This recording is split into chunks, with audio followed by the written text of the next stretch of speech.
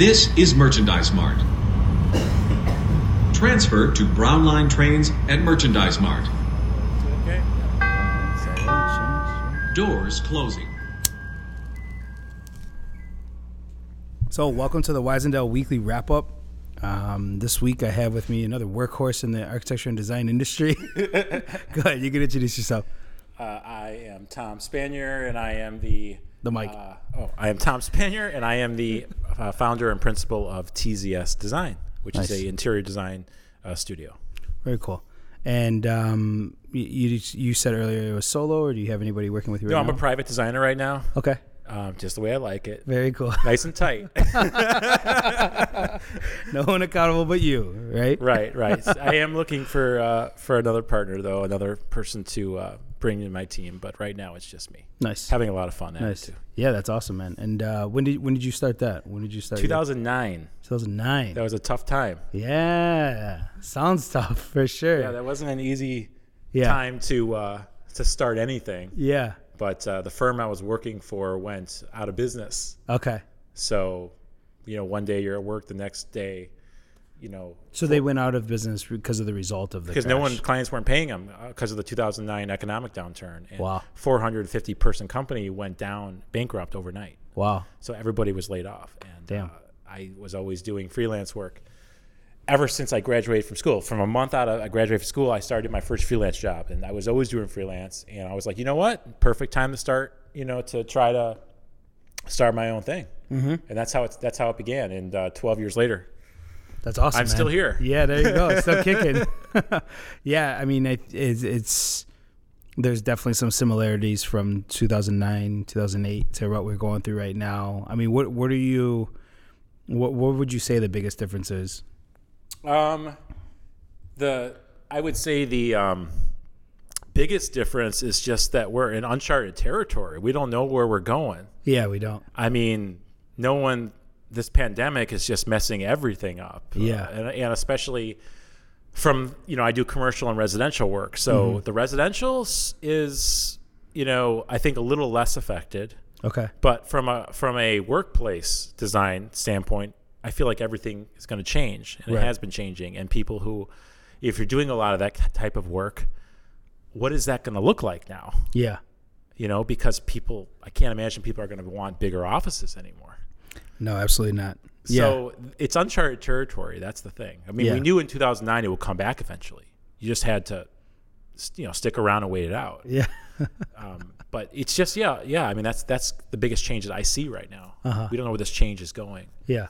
And you're saying that your residential clients are still okay, but the commercial side is definitely floundering. Well, like I said, it's too early to tell, and it's too early to judge. I think that if I base it on the two commercial projects that I have right now, one's flying high. It's under construction, and we're sort of designing. It's kind of a design build situation right now. Nice. And it's great. It's a community center in Evanston. Cool. And it's going to be a wonderful job. Great clients. Very cool. But then I have a big lobby, 3,000 square foot lobby I'm working on right now for actually believe it or not, an architecture and engineering company. Oh, awesome. But I used to work at those firms, and I know that renovations to the office are not high priorities in tough times. So we got all the way through the CDs and to the pricing stage and got in the budget, and then COVID happened. Oh. So the projects, it's a little bit on, we don't know what's happening with that right now. Yeah. I hope it gets built, and I think it will. I just don't know when. So it's kind of on hold. Yeah. So take us all the way back, even before COVID. Where'd you go to school? You said you mentioned where was like your education, your kind of work? Professional experience? I went to Iowa State University. Okay. I studied interior from design. Iowa? Yeah, no, I'm not from Iowa. Oh, okay. I'm from the south suburbs of Chicago. Gotcha. But I studied architecture for 1 year in Iowa State. That's actually why I went there. But then I actually didn't get into the program, and I was sort of like, it was a real hard time for me because I always wanted to be an architect, and this program, and I didn't have all my back then I was a young kid, and I didn't have all my creative energies flowing in the proper direction. And I noticed they had an interior design program Yeah. at the school. And I'm like, what is interior design? I'm like, Right. everybody else like, even today it's hard. What is interior design? Yeah. And I went, let me check it out. And then I noticed, okay, you still had to have the semester weed out. You'd still get into the program. Mm-hmm. And I said, okay, let me try interiors. And it was just like a switch clicked when from like the first day in studio for interior design, it clicked. The creativity, the kind of unleashing of, it was just so differently taught than the architecture program I was in. Yeah. And I know that they're different from university to university, but everything just kind of set in place after that. And I got into the program, and everything flourished from them. I just had such a great time doing it. Yeah. And still love architecture, Mm-hmm. but at that point in my life, though, that's what happened, is I sort of turned a slight direction. Gotcha. And that's where I'm at right now. Nice. Yeah, I initially got my interior design degree at Harrington, and then I was thinking about going to school for architecture, and then the grades just weren't there, and then I'm paying for it again. I was like, fuck, like I can't do this. So I stopped at the interior design degree at Harrington, which shout out to all my Harrington grads, but that's no longer there. So 2009 and then 2012, and then how, like in between them, what were the type of projects, or what do you do as far as creativity in between time now that you're on your own? Yeah. So could you clarify the question a little bit? Yeah. So what do you do to get inspiration? Inspiration. Okay. Honestly, I get inspired by really everything. Like whenever I'm around, like I'm in the showroom now. So you saw me taking pictures. Yeah. There was a detail, and I just like the proportions. I'm like, that's a good proportion. Like there's bad proportions and good. So I take a shot. I get inspired just by, I'm always looking around. Yeah. Life. Yep. And I don't need to travel. I don't need to, I mean, I love traveling, but I don't need to travel to be inspired. I could just be hanging out, doing whatever, but I'm always looking around at the built environment and the natural environment. Yeah. And getting inspired. And I think that's just who I am. Mm-hmm. I'm just always looking at things probably other people aren't looking at. Yeah. Just because they're not like into design as much. Mm-hmm. But I also get inspired by people, like my clients. I think that most designers, architects, when you have a job and you know that first interview, the first kickoff meeting that we have, mm-hmm. and you ask a lot of questions to the client. I mean, honestly, we're asking those clients because we want information, but also we're getting inspired. Like my clients inspire me. Mm-hmm. Like what their goals are inspires me. Some of their ideas, they might have a crazy idea, it doesn't work, but like it will inspire me in a different way. Yeah. So I think like my clients inspire me, and they have to. Yeah. Because it's their space, and it's not just, this isn't just an empty canvas. I'm not just painting art. We're building art together, and it's functional. Right. So you have to work together. Right. Hey, what are some of the crazy projects or kind of outlandish projects that you want to highlight or anything? Well, first of all, sorry about that, not to cut you off. That's okay. Speaking of the detail, I want to talk about the showroom. Thank you for, give a big shout out over to Brad and the Rooter Group for hosting us in the Stylex showroom here on the 3rd floor and the Merchandise Mart. So I appreciate you opening your doors. I know for all the COVID people out there, it is only Tom and I in this showroom. So just my mask is over there. Just clarifying, my mask is over there as well. we're a safe distance away. We're at safe distance. Yeah. So any kind of outlandish projects or interesting projects that you can highlight for us?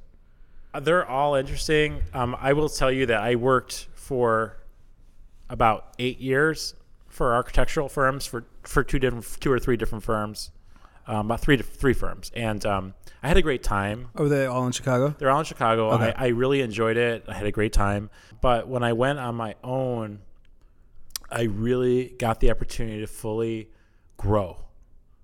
I mean, I think that's the key word, is I growed, creatively, mentally, maturity. Just you got to do everything. But just when that's why I'm a big proponent of like boutique firms. I just feel like nothing against larger firms. I love larger firms and I admire, and I'm always loving the work. Yeah. But from a standpoint of a smaller business, you get to put on more hats, and you have to grow quick and you have to grow fast. Absolutely. And it's not for everybody. No, some people like being a specializer, but like I'm doing everything, and that it forces you to grow and it forces you to be creative. As far as interesting projects, I think that I do residential and commercial, and residential, there's always interesting requests. And I love it. I had a project once, and he's one of my really good friends. He's one of my first clients, but he challenged me to design a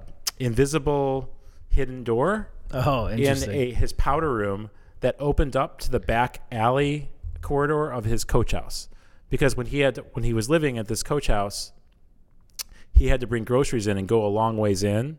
And he's like, if this whole wall just opened up into the vestibule to the alley, it wasn't the alley door. There's 2 doors you had to go. Because it would be a straight shot in, Tom. So I designed this. It was on a commercial auto operator, basically behind a picture on a wall, and you would like push in the picture like Batman style. Yeah. And it would hit the button to open the auto operator, and the door would completely open right next to the toilet. Oh, how cool is that? And it looked no one knew.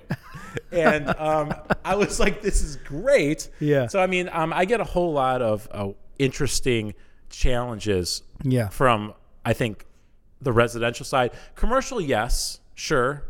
I did a project where it was my largest office project. It was 70,000 square feet, and the CEO wanted one room. It was totally ultra modern, and he wanted one room that was kind of an escape. It was like going to a different period of time. He wanted sort of like 18th century Scotland look. And so you're coming with this. I wasn't trying to do an accent, but he wanted this room where you come in and you're like, where am I? You're being transported into this like 18th century, like Scottish country club feel. And so the room is completely different. And it was just a really amazing feel. And I'm talking like green leather, like pastel colors and plaid wallpaper and heavily thick coffered ceiling. It was and it was the fan favorite of the contractors. They loved it. Completely different than anything else. Yeah. So when you're saying about wearing multiple hats and obviously you have to grow as a designer, grow as an individual. If you were to go to a firm, what would be a larger firm? Like what would be that role that someone would go into? I mean, because you could do it all, right? You could do some business development. You could do the design direction. You could be technical. I mean, and you don't have to speak for yourself. I'm just saying in general, what do you think someone would go for? Well, I can't speak for someone else. I could speak for me, and I've had people approach me. I didn't want you to. No, it's okay. I love the creativity. Yeah. I mean, for me, like. Everybody, all my clients, they would probably say is Tom's creative, but also he's extremely technical. Like he could pull off anything. He's really technical. Yeah. And that's because whenever I'm designing anything, I think any good designer, any well-rounded designer is when you're even just sketching or drawing, you're thinking about how it's going to be put together. Mm-hmm. How am I going to actually build this? How's this going to be put together? Mm-hmm. You got to put your mindset in the craftsperson's hands. Right. But I like the creative process. I love meeting with clients and getting them excited, like forward-facing about my designs. Yeah. The technical side is, to be completely honest, and without sounding like too confident, but I'm really good at the technical side. So that just comes. Like I can detail out pretty much anything that I draw, because when I'm designing it, I kind of know how I'm going to build it. Yeah. And I just have so much experience in it. So like, I don't have a lot of fun doing the construction drawings as much, but they go really fast. Right. Because I'm like, I know how. I just wish I could plug it in my head and get it all done, because I know how it should be built. Mm-hmm. But the creativity, the creative side, the solving problems is fun. Yeah. And I assume your drawings are very thorough, and I guess this is kind of segueing into like the advocacy of interior designers stamping drawings. And for people who don't know that, can you explain that? Yeah, absolutely. So I was the vice president of advocacy for IIDA Illinois chapter for 4 years. My term just actually ended. I did 2 terms, and I just ended it this past this month actually it ended, and I think that thank you, congrats. Thank you very much. The whole thing. Thank you. I have a little more time in my hands now, but I'm still involved very deeply. I'm on the committee, and I'm still kind of I'm working with the new VP. Yeah, talking about our goals. But, which is who? It's Catherine Tejada. Okay, I don't know her. She's with Global Furniture. Okay, she's a good personality. Yeah, kind of similar to me. You need a lot of you need some passion. You need to be a little crazy to do it. And who's the president coming in? President coming in. Is it Jamie or is it? It is Jamie is the president or Emily elect. I'm sorry, I can't. Emily Emily Sampanato. I believe that's it. Yeah, I believe that's should it. have her on. Yeah, I did my Emily. Yes, I did my 4 years of VP of membership many moons ago, but Dan Bassano. Yeah, he got me into this whole mess. Thanks. Okay, so you the one that Dan. Thank you. Yeah, he did. He did his term, and I see some similarities in you guys for sure as far as the advocacy. But not to cut you off, keep going. Yeah. So. Yeah, a little bit Lord. of a situation there. We'll get through it though. We just stay calm. Does that always happen to me, right? Especially on camera. So how does advocacy tie in with interior design? Okay, so is that your question? Yeah, so I wanted to break it down for some of the listeners who don't really know interior design or the practice. I don't want to assume that the millions of fans know what we're talking about. So yes. As far as interior designers wanting to be able to stamp their drawings and how how the AIA and how that differentiates, in order to have construction drawings, in order to have a structure built or an interior built, you need the drawings stamped by an architect, a licensed architect. In Illinois. In Illinois, correct. And a lot of designers out there, and I'm taking this over now.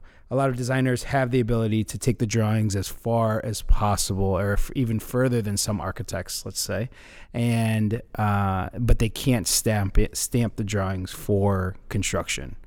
Is that correct?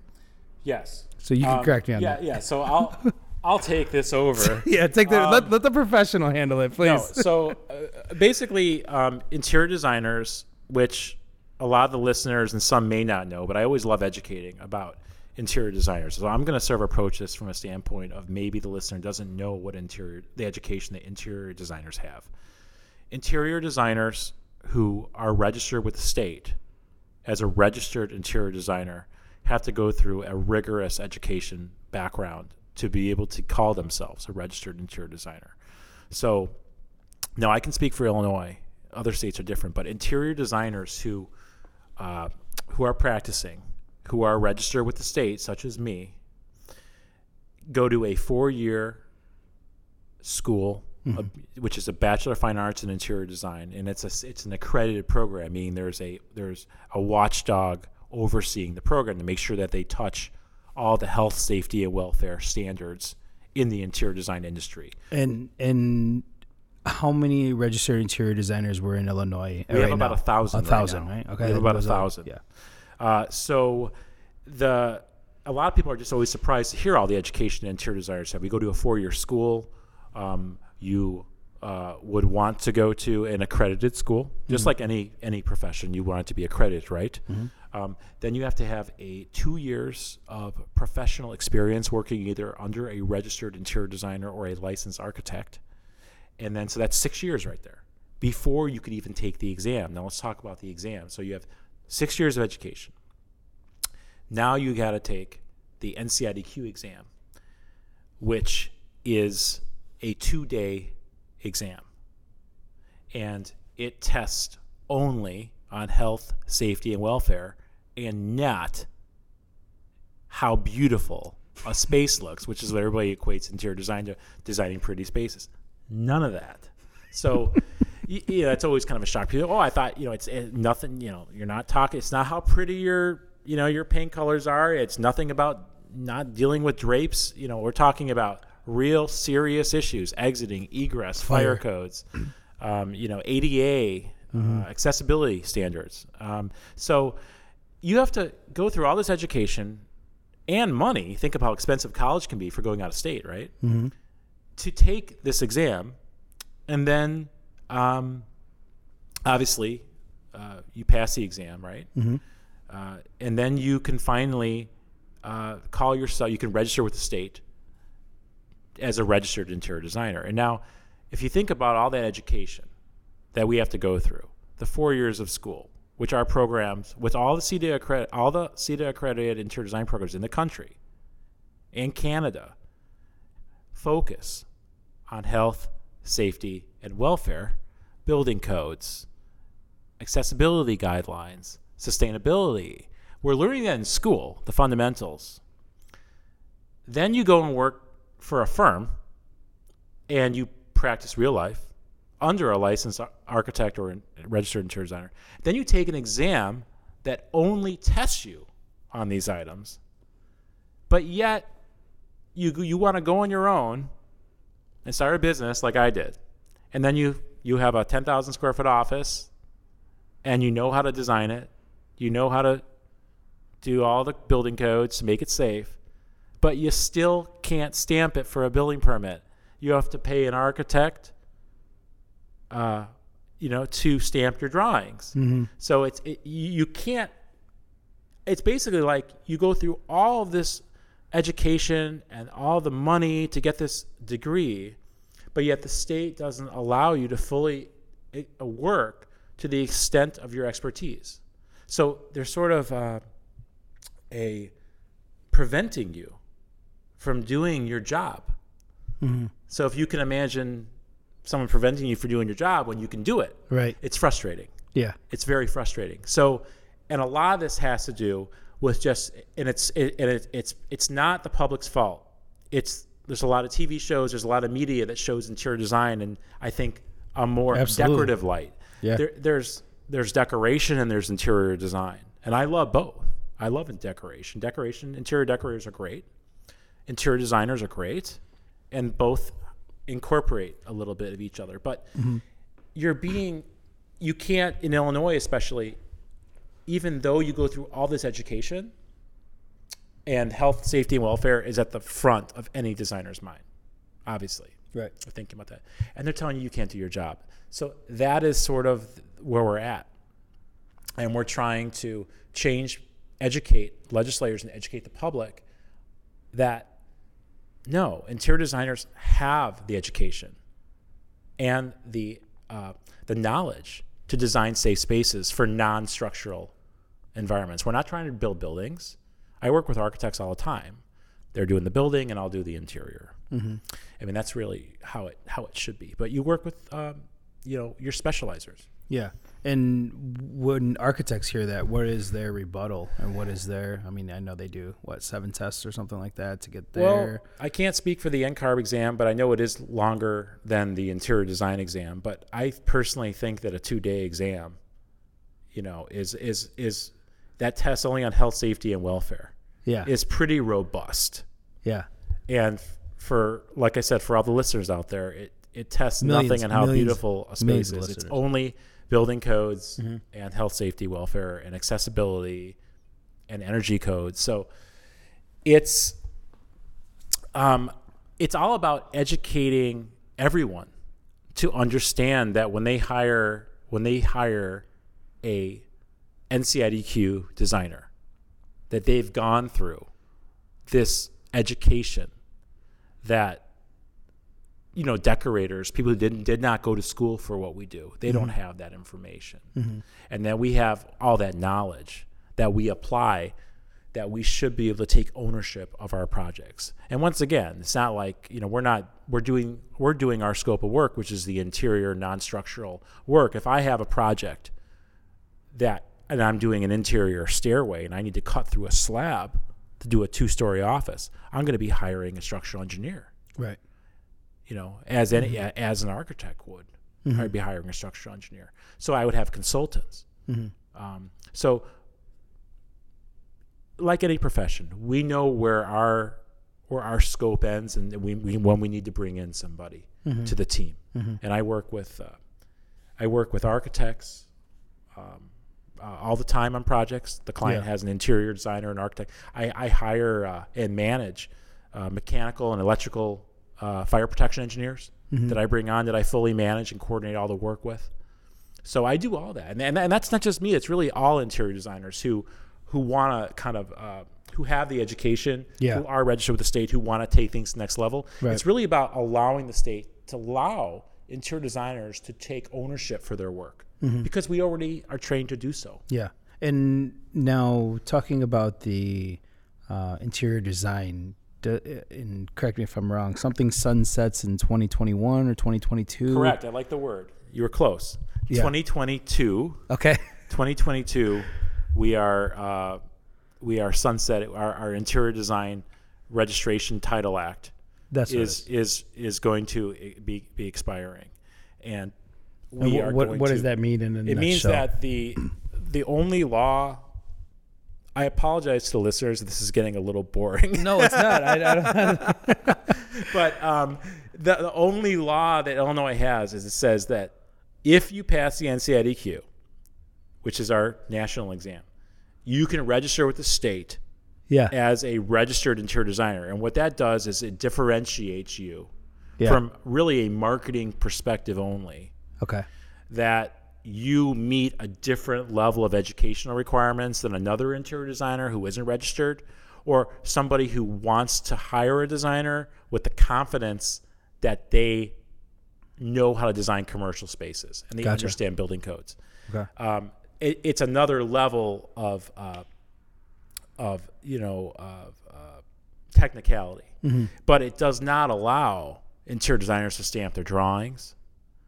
It doesn't allow really much, but just to differentiate yourself marketing wise. It does allow you to file a lien against someone's personal property if they don't pay you, which was introduced about a year ago. Okay. Which is good. Yeah. But yeah, in just trying to understand the process. So did the lobbyists, the interior design lobbyists, did they advocate for that to stay into law? Oh my gosh. Oh my gosh. Oh my God. Napkin, please. Someone's gonna have to. You guys are gonna have to view this on our YouTube. Stylex, your table's going holding crazy. up. We're going crazy over here. Your table's holding up great. Can you repeat the question? Yes. I guess so. In order to put a lien on someone's property if they're not paying you, you said it was introduced about a year or two ago, correct? Yeah. So who introduced that, and the I guess I want to just get your input on the lobbyists that we have advocating for interior designers' rights. I think that it's different than it's changed a few times since I was on the board, but who is that, and when did that person change? Because I believe you brought the person, the lobbyist, to the Stitch Awards, right? I brought a legislator. A legislator Who I was sort of educating. I wanted to educate a little bit about. I wanted to show them a good time, obviously, but I also wanted to talk to them about what I just talked about. Is that interior designers, it's a far more technical field than most people understand. Yeah. That they don't understand, I think, how technical interior design is. And I think that's what our goal is, to talk about the technical aspects of this profession and everything it takes, when you're doing a project. So as far as did he have a good time at Stitch? He did. I mean, it was a great he did a great event. No, he had a great time. What did you think of the event as a whole? I loved it. Yeah. Yeah, it was done the right way this year. Yeah. Finally had a catwalk and everything. Yeah, for sure. And for those of you who don't know, IIDA puts on a garment event where different firms around the city partner with a furniture manufacturer, partner with not only a furniture manufacturer, just a manufacturer in general, and they create costumes or dresses to a certain theme or to a certain concept. And this year it was held at Venue 1.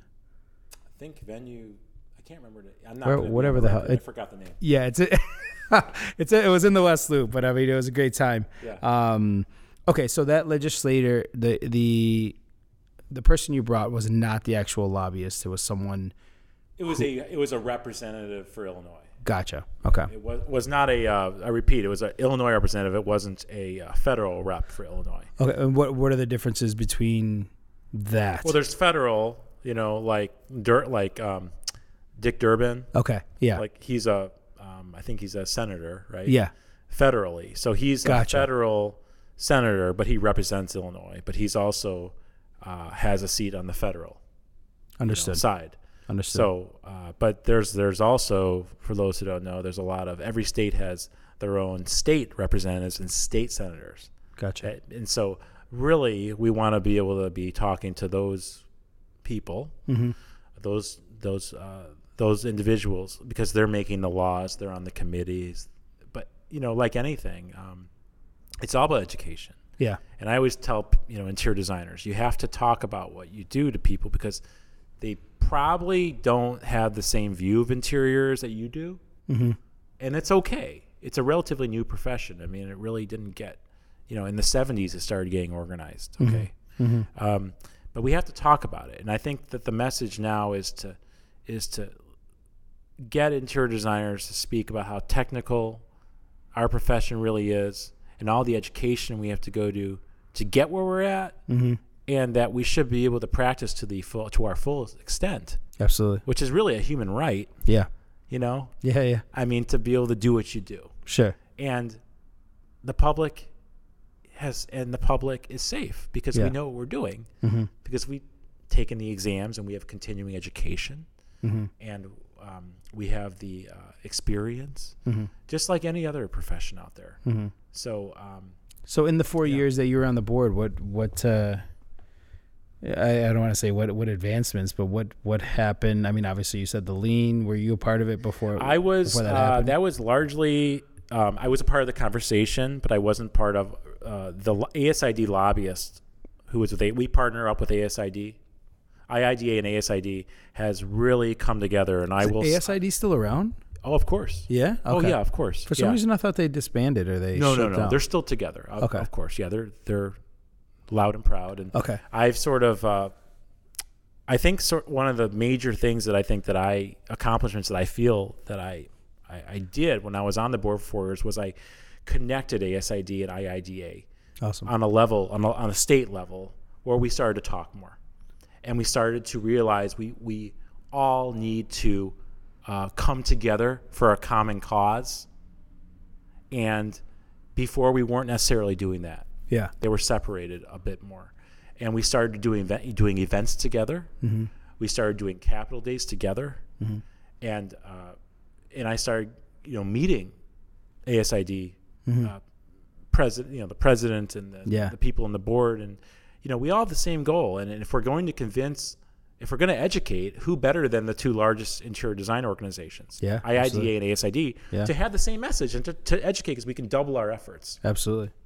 Yeah. And how was Capitol Day? I mean, obviously this year April, it didn't happen. I just did a virtual one. I had some phone call. I just talked on the phone. It was just me talking with legislators. But the previous year, I mean, we had about 60 people come.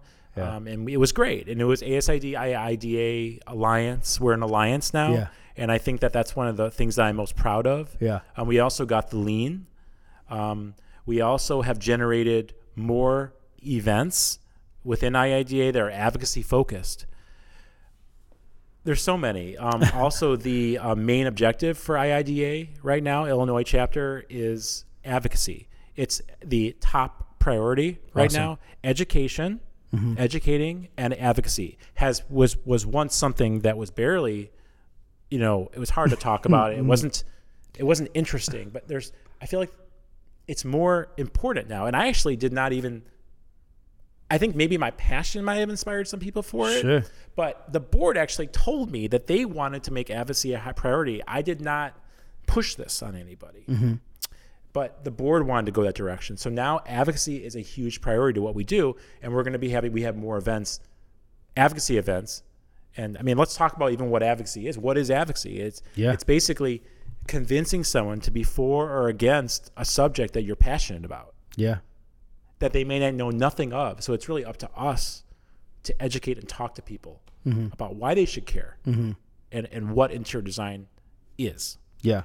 Well, what do you think about now how COVID kind of disrupted all the interior designers? I mean, there's a lot of people getting let go right now or still being let go. Yes. I think that's interesting, that a lot of, if there's a way to band together or do something to really unite everybody. But what are your thoughts on that? It's going to be tough. This year, it's tough to get anything done now when you can't meet in person. I feel, especially for advocacy. Yeah. You have to I feel for advocacy, you have to be in the same room and feel the energy of somebody. Yeah. To get interested. Sure. So this year, the rest of this year in 2021 is going to be really tough because we don't know where, if we're going to be allowed, or, and when there's a second wave of this thing. I don't even know if we're going to be able to have Capitol Day in person in 2021. Mm-hmm.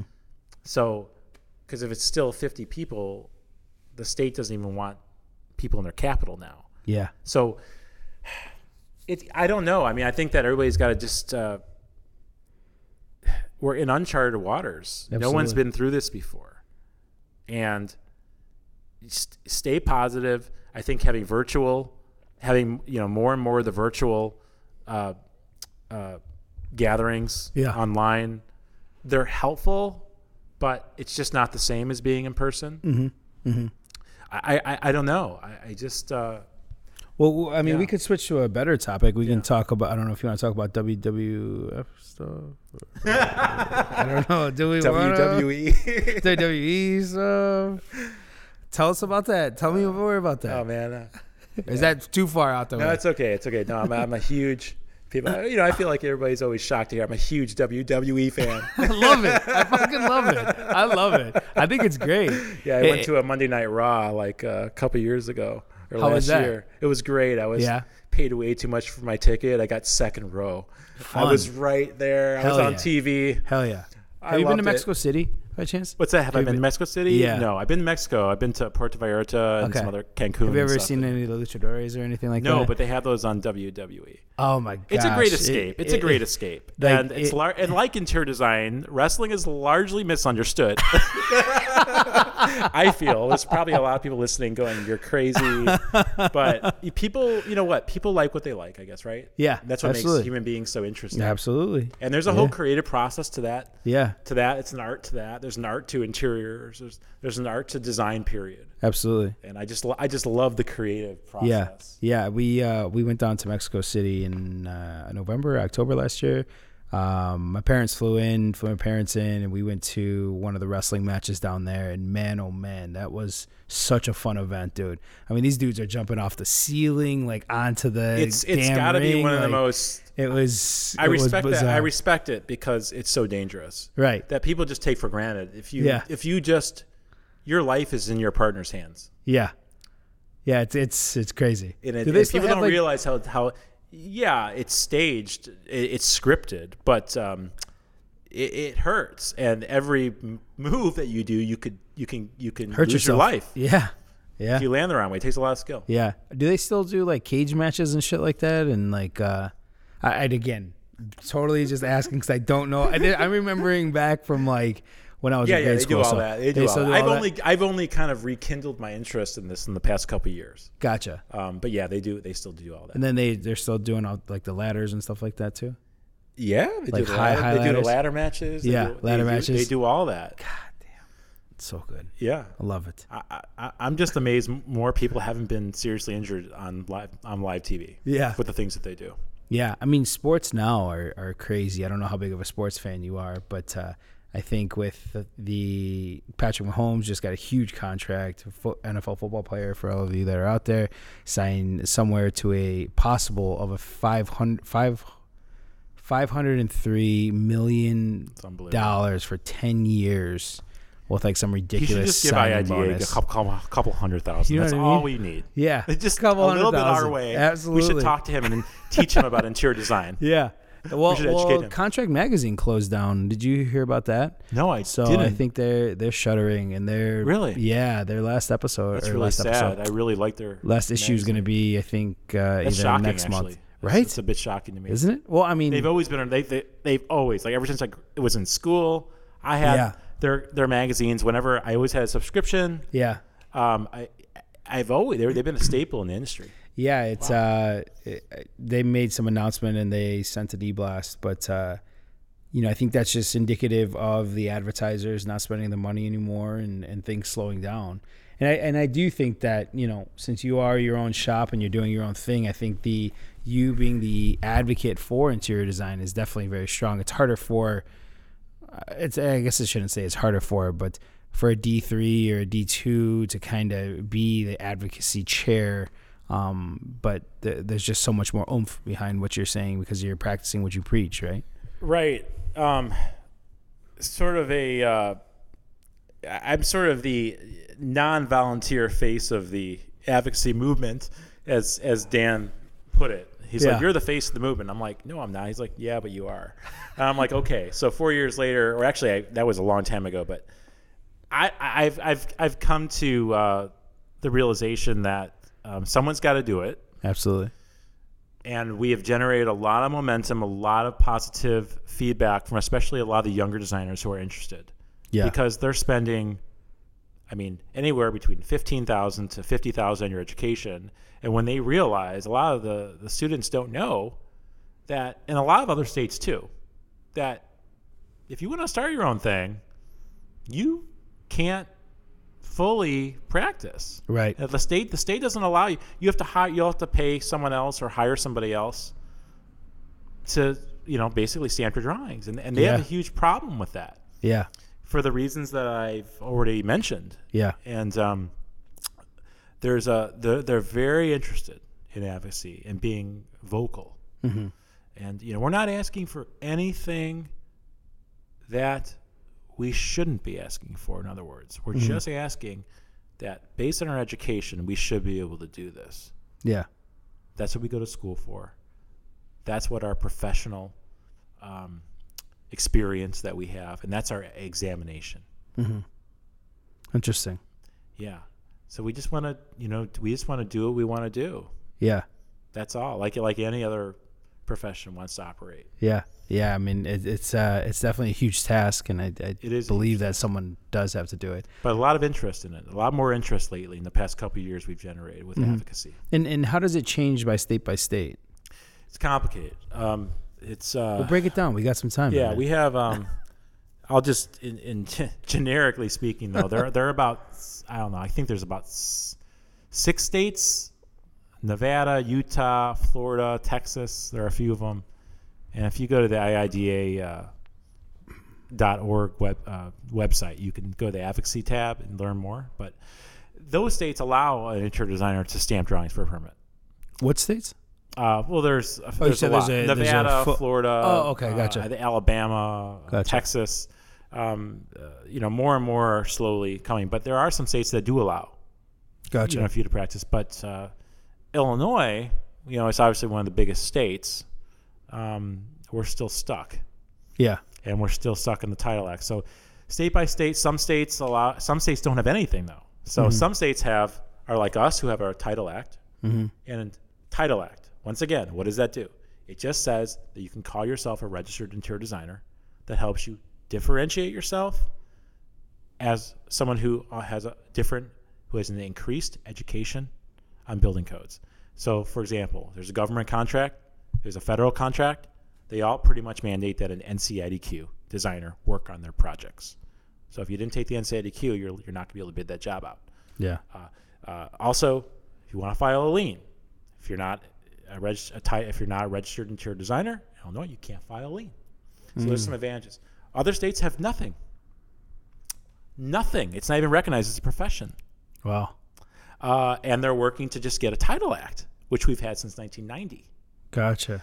Other states have been through the nothing to the Title Act to the Practice Act. They have the Practice Act. Like I tell you, a Practice Act is what allows you to fully practice your profession to the fullest extent of the law. And that's what we'd like to have in Illinois, because that's what we do. Yeah. That's what we're trained to do. That's all we want to do is do interior design. We're not trying to take any work away from anybody. We just want to practice our own profession. Yeah. That is it. And that's sort of the call. So every state's different, but it's fascinating. California has their own exam for interior design, if you can believe that. It's not the NCIDQ. In California, it's completely different. Really? Amazing. Yeah. Interesting. So, but you learn a lot about being in the position I was in. You learn a lot about the different laws. Yeah, definitely. I know for what we're doing, partnering up and being more a collaborative design practice, the NCIDQ or the people who are on the team, as well as outside stamping architects who can stamp in multiple states. But the collaboration, I think, is super important. And what do you look for when you're trying to collaborate or when you're reaching out to people? Personality. Yeah. To me, personality is literally everything. Am I going to jive? It's even clients. I mean, you can meet a client and you can tell this client's just not for me, or I'm going to get along great with this client. Sometimes, but I want someone who is going to compliment me. Maybe has some characteristics that I don't have, that they have, that I can learn from them. Yeah. I always say, people always say, well, God, if I could just clone myself and, I would do great. Actually, you wouldn't be so great because you wouldn't learn anything. True. So I just want someone personality who I can vibe with, who is passionate, who can communicate. Yeah. And I think those are all tough things. Yeah. You may get a few of those, but I think that the human connection is important, whether virtually or in person, doesn't matter. Just that's really important. You can learn from each other. Yeah. And it's not a competition. Right. It's just I'm doing what I do best. You're doing what you do best. Yeah, your role. And I'm working on interdisciplinary teams for 12 years. Yeah. Yeah. So, I mean, that's the world we live in, that we have to work together. Absolutely. Yeah. And it's everybody brings a value, and I hate using that value add term, but I know at least for our team how we've built it out. Mark Lawrence, he definitely has more of the developer, more of the architectural type built experience, which I don't have. And then Kristen, who is our content lead, she has the written word, copywriting down, and being able to expand and contract depending on the project has been a huge positive for us, depending on the client, right? Although marketing is very loud right now because everybody cares about their web presence and everybody cares about marketing and social media right now, but the architectural is definitely going to be growing with lagging behind just a tad because we are still searching for that work, but everything's really dry out there right now. So it's dire. It's going to be really interesting to see with the next 6 months how it is. Yeah. I feel like there could be a lot of need for smaller offices. Yeah. Which is great for me. Yeah. Because I'm a smaller company and I actually love being a smaller company. Yeah. I like being in that standpoint. Yeah. I've competed against bigger firms and I've lost and I've won some and it's always fun. Yeah. But it's all about some clients just don't care. They just want the right fit. They're looking for the right fit too. Clients Absolutely. want someone they could, no one says ever they want to work someone who's going to cause them problems. Right. Exactly. You want a vibe. Yeah. You're going to be meeting and talking and you have to. I'm getting ideas from you, the client, and you're getting ideas from me, and not everything I present is going to be great, and neither are you. And we come together. Yeah, absolutely. To solve a problem. Right. Which is really what we do, is solve problems. Right. Yep. Yeah. Interesting. Well, yeah, man. I mean, anything else? Any questions for me? How about that? Any questions for you? Yeah, who are you? Yeah, what do right? you do? Who am I? Why am I here? Maybe you could just tell me a little bit about, your decision to sort of go on your own. I would love to get your insight on that and advice on. I'm happy. I'm really excited for you. It's not easy. I was sort of pushed into it. Well, but I always wanted to. It was like it gave me being, have my company disappear. Yeah. Kind of forced me to do it. And I was like, oh, this is great, to finally, try going on my own. But it's tough when you already are working with somebody. Yeah. That's a brave move. Yeah, absolutely. And you have to be brave. Yeah. And my hand was forced as well. I mean, I was laid off, let go due to COVID. And, I've always toyed with the idea of starting my own shop or getting a small team together. And it sounds weird starting my own shop because it is really a collaborative thing, at least what we're doing. But I feel like the conditions are right, and the mixture of the market conditions with a little bit of coin, and as well as a pool of talent that can allow us to expand and contract depending on the project. It's just that the projects have to come through, and nobody knows really where those projects are going to come. But the advantage for us is that we can handle development all the way to showroom design. So that scale, I think, is super important. That experience and scale is very advantageous for us. But nobody knows what the future is going to hold, like you said, the next 6 months, because nobody's moving, and or not moving in the literal sense, but like nudging.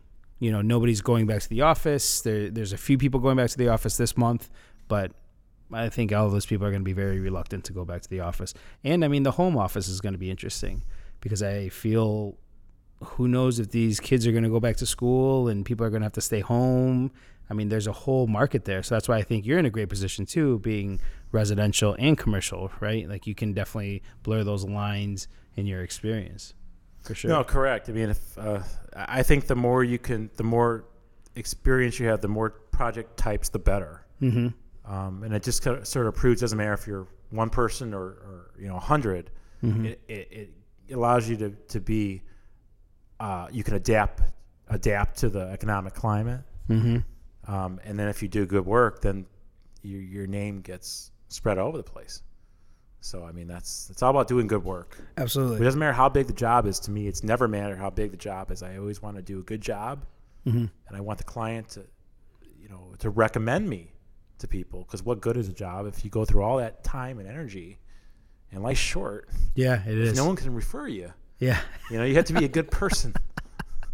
Because you got to, so, and I'm never happy unless the client's happy. Yeah. I love the status. I love to see smiles. I like to keep people to be to like where the design. Mm-hmm. I feel like it does help the human spirit to be in a nice space. Yeah, yeah. Well, yeah, man. Thank you for coming on and pleasure. talking. I was definitely interested in talking to you. I know we had this on the calendar for a while. Yeah. And that was pre-COVID. And now that you're here, I mean, it's great, dude. Where can people follow you or find you? Can you give your website? Yeah, sure. It's you can follow me from my company website at www.tzsdesign.com. That's T as in Tom, Z as in Zebra, S as in Sam, design.com. You can also follow me on Instagram, TZS Design, LinkedIn, TZS Design, and Facebook, TZS Design. And what's the Z stand for? It's my middle name, Zachary. Zachary. Came in handy. Finally, yeah. There you go. Yeah. Anything else? Any parting words? You good? No, I appreciate the opportunity to talk to you, and thank you for having me on. Yeah, for sure. All right, man. Cheers, dude. Thank you. Cheers. Your safety is important. If you observe unattended packages, vandalism, or suspicious activity, inform CTA personnel immediately.